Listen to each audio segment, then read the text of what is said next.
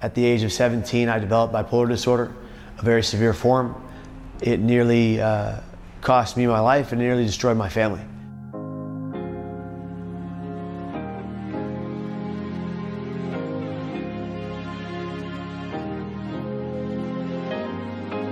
My parents were in the middle of getting divorced at the time. It was a tumultuous time for my life as a teen, and I believed that I was the only one under that cloud. I don't want to have this disease. I don't want to be flawed. Bipolar disorder, that's not me. I was a wrestling champion in the WCL league in California. There's no way. My football team went to state. This is garbage. And I was in so much denial. And that denial ruled the day until I crashed hard. And it was September 24th when it all came to a head. I sat at my desk and I penned that note. Mom, dad, brother, sister, girlfriend, best friend. Love you, but I gotta go.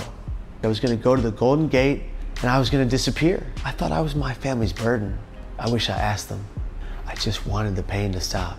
That's the common denominator of people we lose to suicide. They just want the pain to stop. What they don't realize is that their thoughts don't have to become their actions. Their thoughts don't have to take over. You know, I found myself in my father's room that morning. I startled him awake. He looked at me, said, Kev, what's wrong? Like with parental instinct.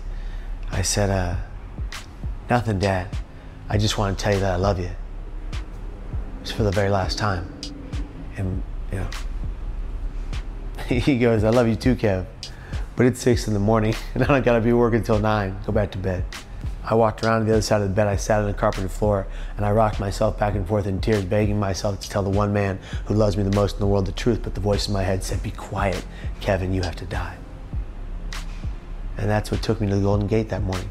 I took a bus there, and on that bus, all I wanted to do was scream and beg for help and live, but the voice became so loud. I sat on that bus in the back row, middle seat. I'm crying my eyes out like a baby, mucus dripping from my nose. People staring at me now. Then I'm yelling aloud at the voices in my head. I desperately wanted someone to say, are you okay? I would have told them everything. I sat there crying.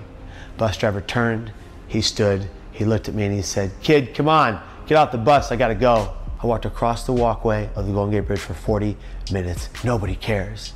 And the voice in my head said, jump now, and I did. At the millisecond that my hands left that rail, instant regret for my actions. And the absolute recognition that I just made the greatest mistake of my life. You know, falling head first, righted my body accidentally, landed in a position that wouldn't kill me. On the way down, I said to myself, what have I just done? I don't want to die. God, please save me. And I hit the water. I went down 70 feet beneath the water's surface, but I opened my eyes.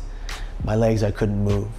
I had shattered my T12, L1, and L2 lower vertebrae into shards like glass. I had missed severing my spinal cord by 2 millimeters. I swam to the surface only using my arms. When I came to the surface, bobbing up and down in water, swallowing salt water, kept going down, couldn't stay afloat. A woman driving by in a red car saw me go over and she called her friend in the Coast Guard. The reason the Coast Guard got to my body within less than the time I was set in hypothermia and drowned was because of that woman making that phone call. The Coast Guard arrived. They fished me out of the water, they put me in a flatboard, they put a neck brace around my neck, and they started asking me a bunch of questions. Guy looks at me, he leans in, and he says, kid, do you know how many people we pull out of this water that are already gone? And I said, no, and I don't want to know. And he said, well, I'm gonna tell you.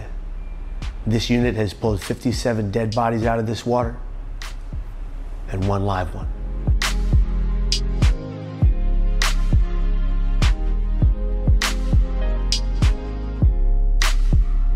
I looked up at my dad and I said, Dad, I'm sorry.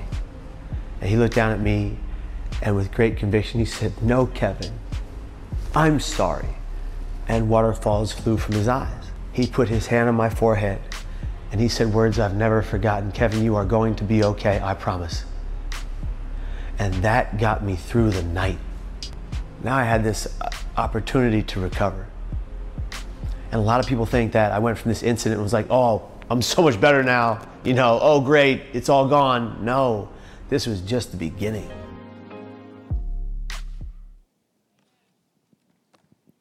As a pastor, I get the immense honor of being invited into families' lives, often at some of the most difficult places of their journey. I've been called into I don't know how many various situations, but there's nothing quite like a suicide. And I share this story with you for a couple of reasons. First and foremost, I share it because I want you to realize that we as a leadership recognize that there is the reality of a thing called mental illness. So we're on a journey right now called Winning the War for Mental Health, and we're learning principles from God's Word on how we can take on the mind of Christ, how we can walk in the peace and the joy that God gives to us. But there are times when what someone faces is beyond the norm of humanity. There is for some the reality of what you would call an illness, where the chemicals in our brains aren't working right. And it's interesting, we tend to approach the thought of mental illness differently than we do from physical illness. People feel an unnecessary sense of shame and guilt over being in that place when it really has to do sometimes with physical things. And people ask all the time, do we pray for healing for that? Absolutely. Have we seen God heal mental illness? Absolutely. But we've also seen times where he hasn't, just like with other diseases, just like with cancer and deafness. Sometimes God heals, sometimes he doesn't. We can talk about the reasons at a different time. I know God's still at work, but when he chooses not to heal, then God in his grace has given humanity at this season some tools to help us when illness exists. So I want you to hear, if you are someone that is on a medication for something to do with the mind, here's what I'm afraid is going to happen. If you enact the principles that we're talking about, you're going to be getting better. And the natural thing is to think, I'll just get off my medication. And that might be something you can do, but I encourage you, do not do it outside the counsel of your physician. You need to do it in a certain way, and you need to do it under the authority that God has given to you. And if you think medication might help you, again, you go to your physician. But I want you to know something. Medication will not resolve your issues. A pill will not take care of it. What medication will do is get your brain working in a normal way so that we can begin to enact the principles that we hear in God's Word, that we can actually fight by the principles of God's Word and such. But I also share the story because I wanted you to hear reality. Did you hear what Kevin said? That as soon as he jumped, as soon as he took that step into the point of the proverbial no return, he realized something. I don't want to die. I want to live. It's almost as if something had blinded his eyes. And the moment that nothing would change, the blinders were lifted. The scripture says that there is a God of this age and that God has blinded the minds of unbelievers. Now, catch this. To be blind is to not be able to see or not be able to see clearly.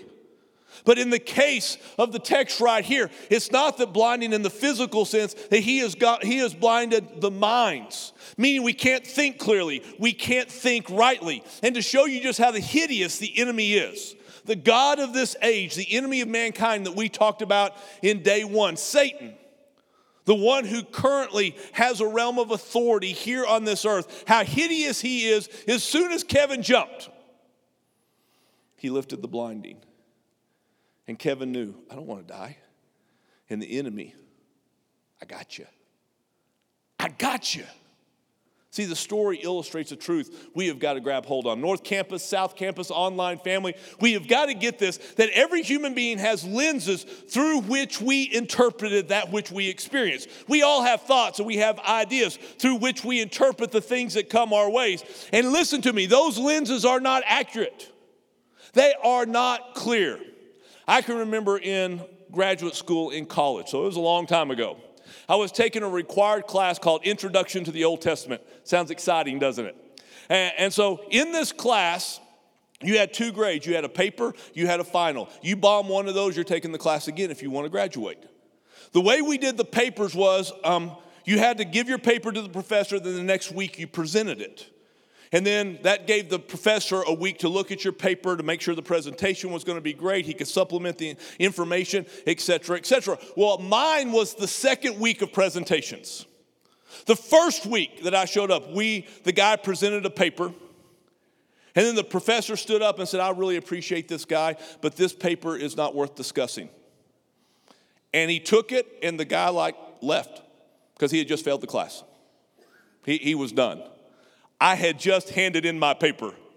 And I'm going, oh my goodness, what am I going to do? Anyway, so we go through the next week. I'm in fear and trepidation. I go and I present my paper. And it seems like the presentation went well. The class interaction went well. The professor seemed to like everything I did. And then after the class, he handed me my paper, and I didn't even see the grade.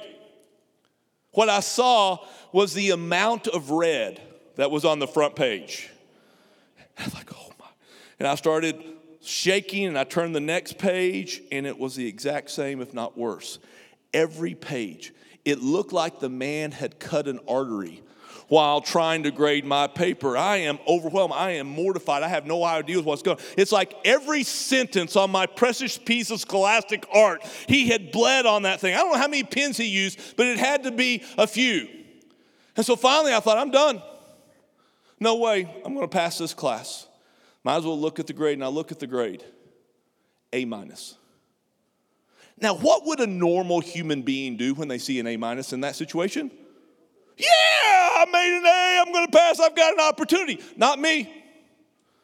I just went into confusion. I could not in my brain put together the fact that he had literally bled on my paper. I still have the paper. And yet somehow I made an A-. I thought about it and thought about it. Couldn't rectify what seemed to be incongruent to me. So what I did is I made an appointment with the professor the next week. For a week, I rehearsed my speech on the incongruence of him making so many marks on that precious piece of paper and giving me an A. I showed up at the appointment the next week, made my speech. It was awesome. And he looked at me, and I'll never forget the look, because I don't know if it was confusion or sadness. Do you know that, like the commercials with the dogs? And they look so sad, and there's that music playing. I think music was playing in the background in this scene. And he just looked so sad, like something was wrong with me, which there was.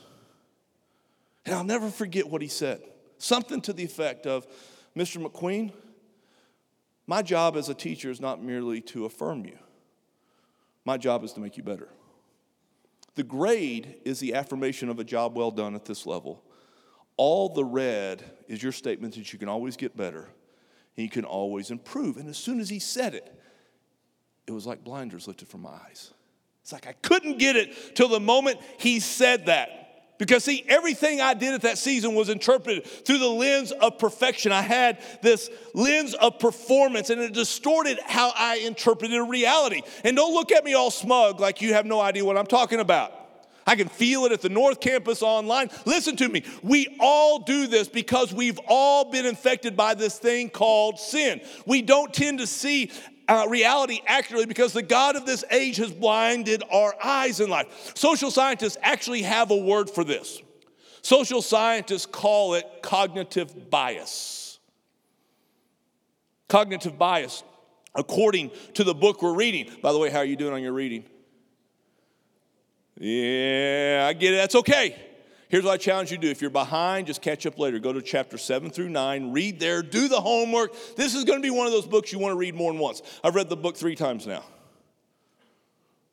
I'm telling you, it's worthy of your time. In fact, I'll challenge you. A good book is not a good book until you read it more than once.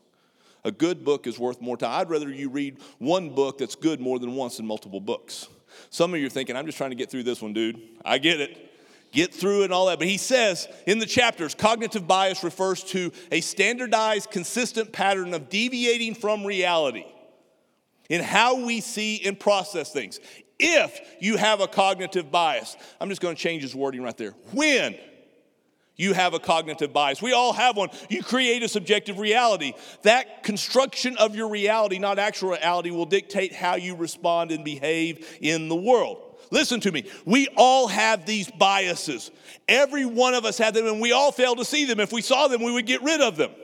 Part of the reason it happens is because of a principle neuroscience calls the principle of first mention. You've probably not heard it, but neuroscientists say that our tendency is the first thing we hear about a subject, whatever it is, we tend to interpret everything we hear on that subject in light of what we hear first. That tends to become the basis of what we believe and what we hold to. And you say, that's awesome. It is awesome if what you heard was true. But if you heard what was false, guess what? It's destructive. So let's say you have a son. And before you can have the talk with your son, you know what I mean by the talk, right? About the beauty of how God created human sexuality and things such as that. Before you can have the talk, which I hope is not just a talk, but multiple talks, your son is exposed to pornography through one of his friends. If you don't think that's happening, average exposure to pornography right now is between 10 and 11 years of age. It's because of this thing called a phone. You better talk. If your son happens to see that smut first, then everything you say to him about the beauty and wonders of God's creation and human sexuality will be interpreted by him through the porn filter of what he has already seen.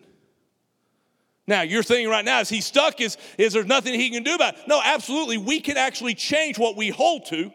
We're not stuck in the principle of first mention, but we've got to go back and we've got to recognize it, and we have to purposely and proactively undo that thing. Now, I think the Lord created that on purpose, because that gives kingdom-centered parents, kingdom-centered leaders and mentors the ability to give a kingdom worldview to those that they raise up. But none of us were raised with perfect parents, right? Unless you were raised in my house, sorry.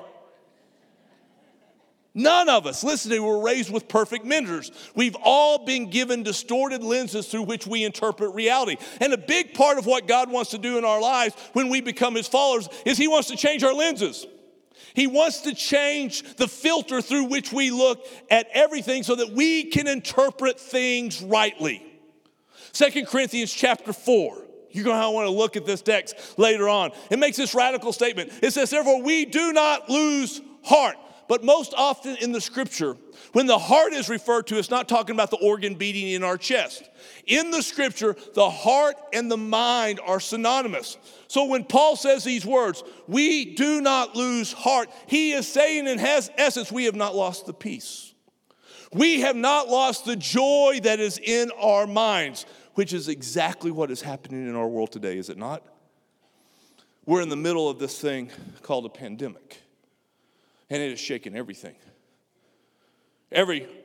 Where I go, every person I talk to around the world has been impacted by this. Life is taking all sorts of twists and turns. There's so much uncertainty. I mean, we used to think a year and a half to 2 years ago that life was uncertain. There's all these things that can happen, but kind of deep down we told ourselves, those things aren't going to happen, but then it happened. The movie came true. All this stuff transpired. Now we're looking at the future with so much uncertainty about what's going to transpire in the days to come. So many things to think about and wonder about that it becomes overwhelming. And after a while, people say it just feels like I'm losing my mind.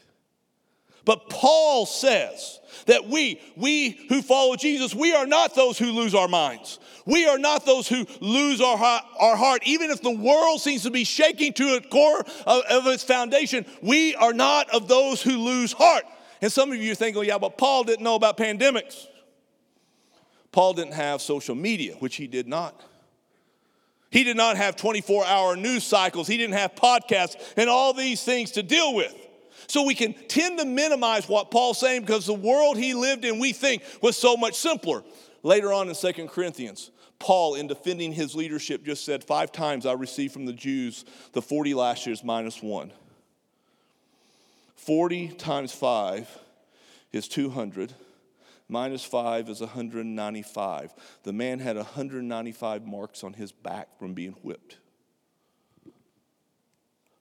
3 times, he said, I was beaten with rods because I guess the whip wasn't enough.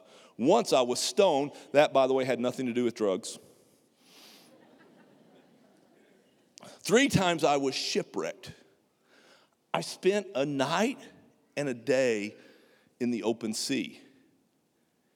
And you can go to 2 Corinthians chapter 11 because he just keeps going about the stuff that happened in his life. It's just a sampling of what had transpired in his life as a follower of Jesus. Listen to me. Just like us, the Apostle Paul had lost people to death at way too early an age.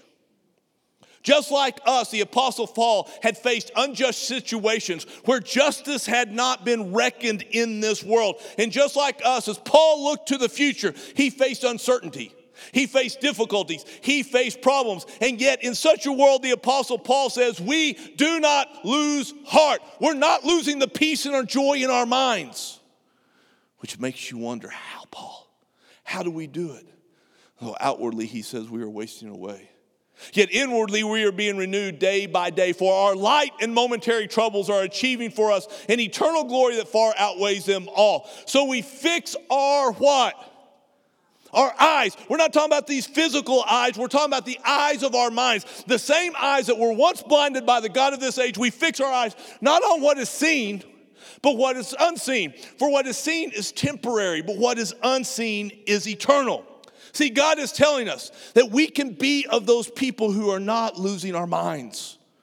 We can be those who walk in peace and joy, but we have to do something. Mental health, not losing heart, not losing our mind, comes as we change the lenses through which we interpret everything we face in life. And those lenses, listen to me, are summarized in one word. You ready for it? Jesus. Seeing everything through Jesus brings peace of mind.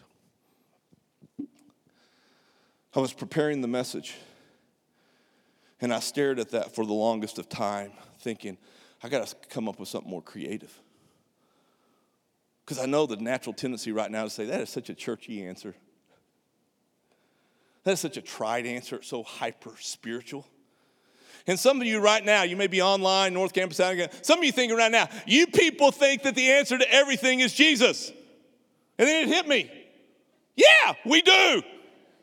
The scripture says Jesus is the image of the invisible God, the firstborn over all creation, for by him all things. Somebody shout, all things. All things were created, things in heaven and on earth, things you can see and things you cannot see, whether thrones or powers or rulers or authorities. All things were created by him. All things were created for him. You see, all of reality, the seen and the unseen, center around Jesus. And if you take Jesus out of the picture, we do not see reality as it was ever intended to be. You can only interpret reality correctly if Jesus is at the center of it all. Hear me. What if the reason we're struggling so much with mental health is because our existence was always designed to be seen through, interpreted through the lens of Jesus? You see, I think most of us tend to do the opposite. We interpret Jesus through the lens of the seen. We watch the news. We read social media, we see all the problems, all the difficulty, all the trials, all the trouble. We know what we're going through in life. And we focus on those things, and then we wonder, where is Jesus? And we interpret the unseen one, Jesus, in light of what we see. And the result? We're losing heart. We're losing our freaking minds. But this does not have to be. It's not the way we were designed. See, we can be of those who do not lose heart. And to be those, we fix our eyes not on what is seen, but what is unseen. And just in case you're a bit confused by what is unseen, you think I'm overinterpreting that to be Jesus. The Hebrew writer tells us, let us fix our eyes on who? Jesus, the author, the perfecter of our faith, who for the joy set before him, he endured the cross, scorning its shame, and now he is where? He is at the throne, at the right hand of the throne of the Almighty in life. See, if I may, what God wants to do is like give us a new set of glasses. When I was a kid, I had to wear glasses. My doctor said they would correct at some point. I wouldn't have to wear them, but I had to wear them for a season. I was like first, second grade. And I remember several times my dad would come and he would look, because my dad also wore glasses. And he would look and he'd say, boy, how can you see through those things?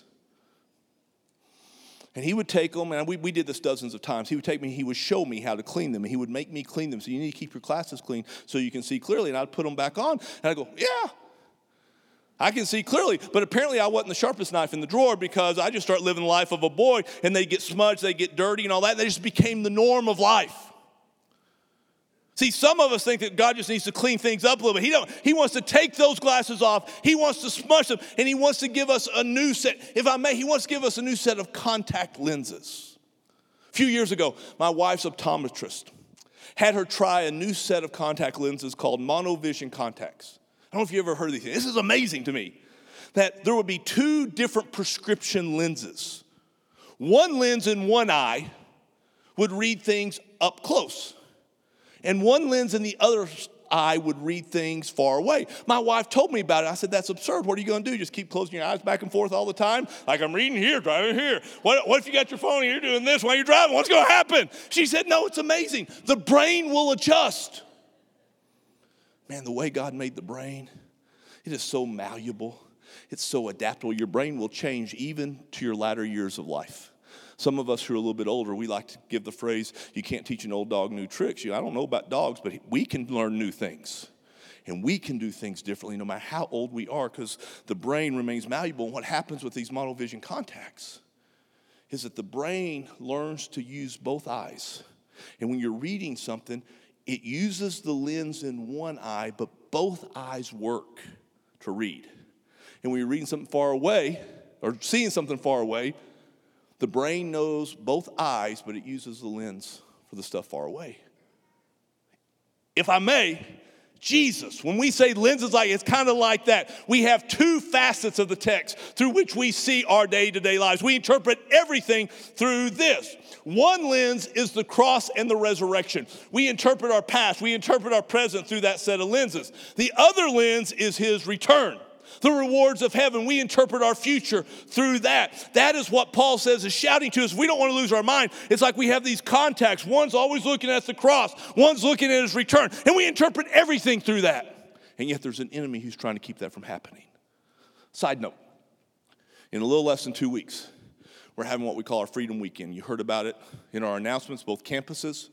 I can't encourage you enough to be part of Freedom Weekend if you've never done it, because we set aside some time to begin to enact, to make possible. We actually just have experiential time where we say, God, I need a new set of lenses. What's keeping me from getting those new sets of lenses? What's keeping me from seeing things the way God wants to see things? We deal with our past, we deal with our present, we deal with our future and our hopes and things like that. That is key. You need to be part of it.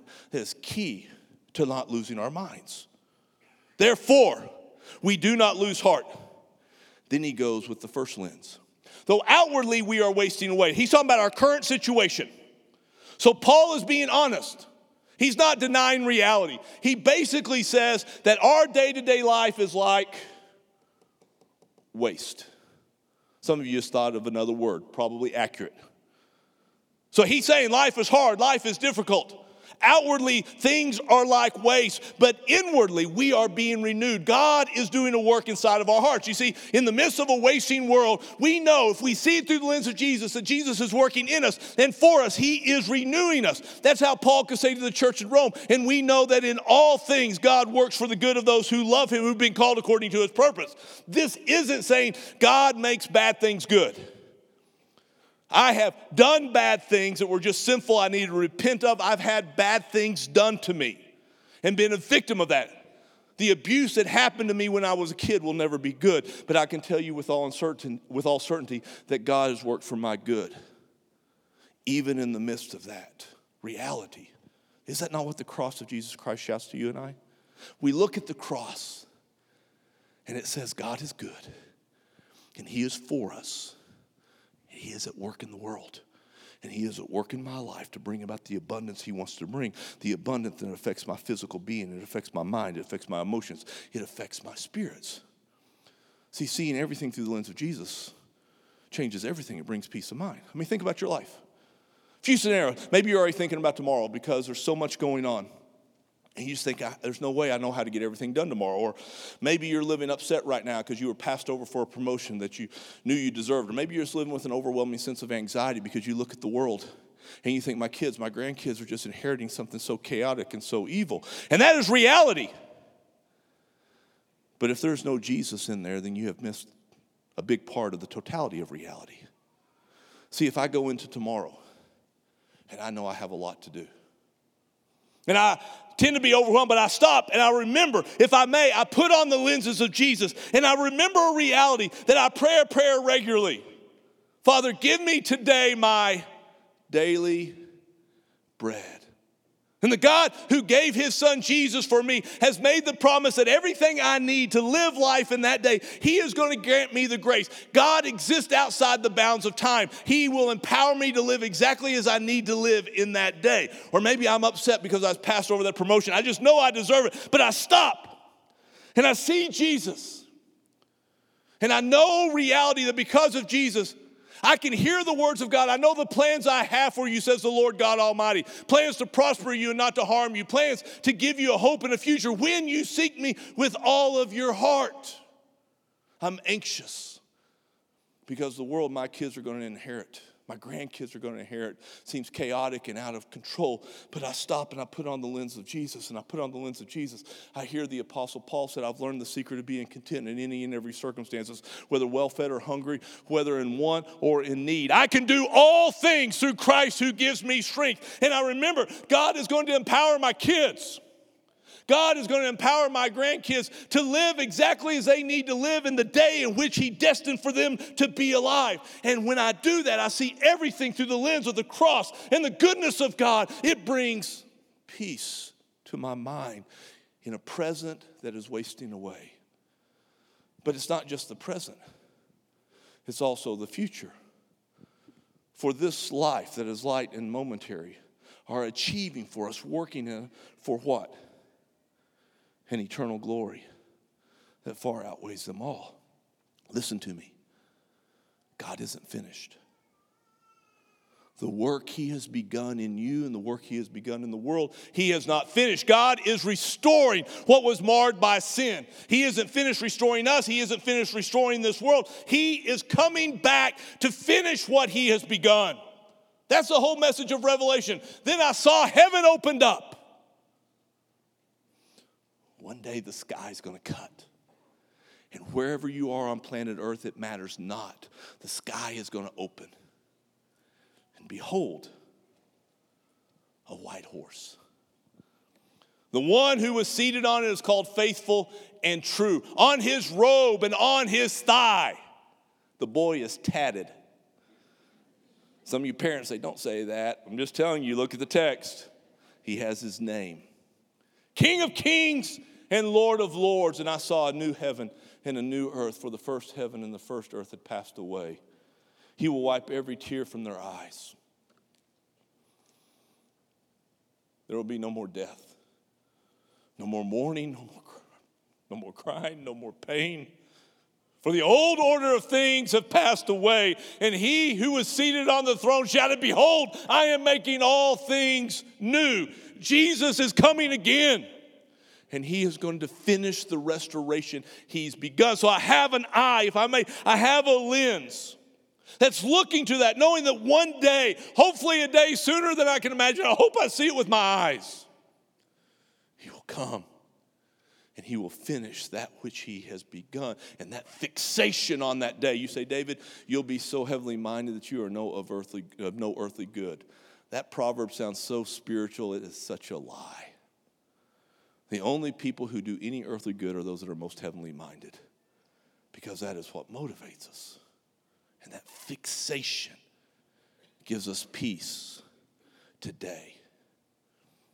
Seeing everything through Jesus, listen to me. One eye on the cross, the empty tomb. One eye on his return. And everything. The food we eat.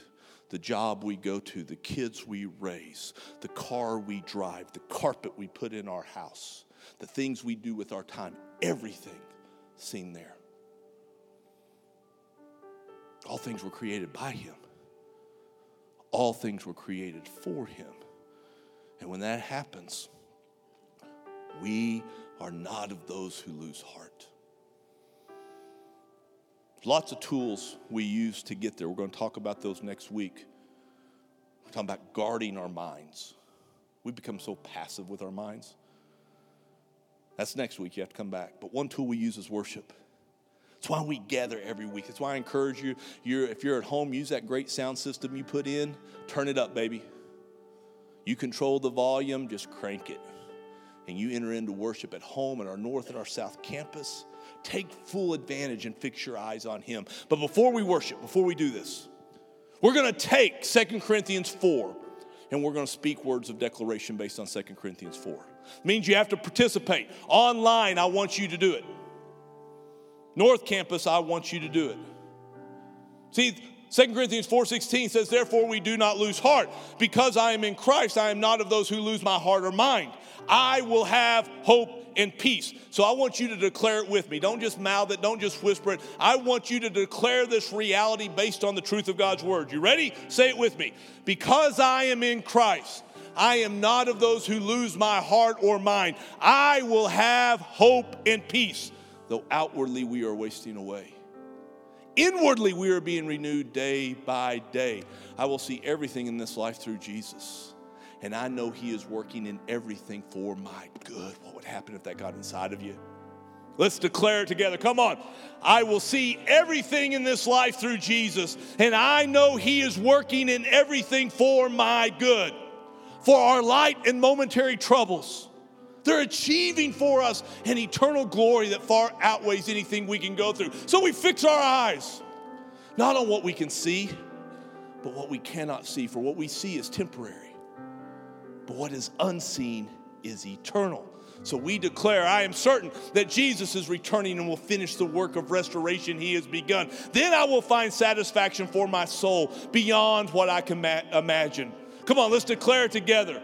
I am certain that Jesus is returning and will finish the work of restoration he has begun. Then I will find satisfaction for my soul beyond what I can imagine. Come on, both campuses, let's bow our heads for a moment. And let's just let this sink in. Hear it. Do you want to be that man, that woman who is strong in mind, who carries the mind of Christ?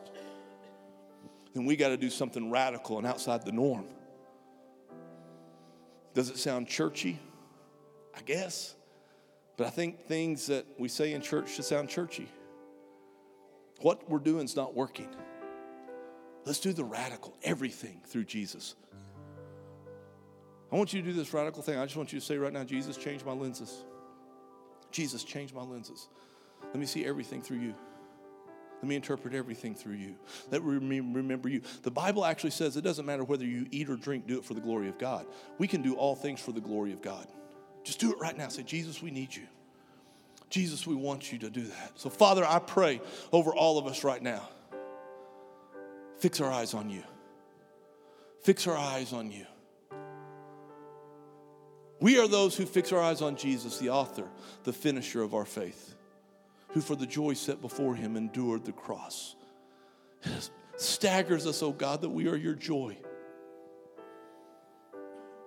You scorned the shame of the cross, and now you're set down at the place of authority at the right hand of the throne of God. We see it, oh God. And we fix our eyes there. For men and women who've not yet given their lives to you, I ask they to do it right now today. They just say, yes, Jesus, I am a sinner. I can't save myself. Come into my heart and make me new. Start giving me those new eyes. For those of us who know you, we need to partner with you and we need to fix our gaze. And so we say yes to that partnership. We fix our eyes. We reframe everything and see everything in light of you. Jesus, shape our eyesight. Correct it so that we know that all things, me, everything in this world, everything unseen was created by you. Everything was created for you. Let us see the way we're supposed to see. Give us your eyes. I ask in Jesus' name, amen.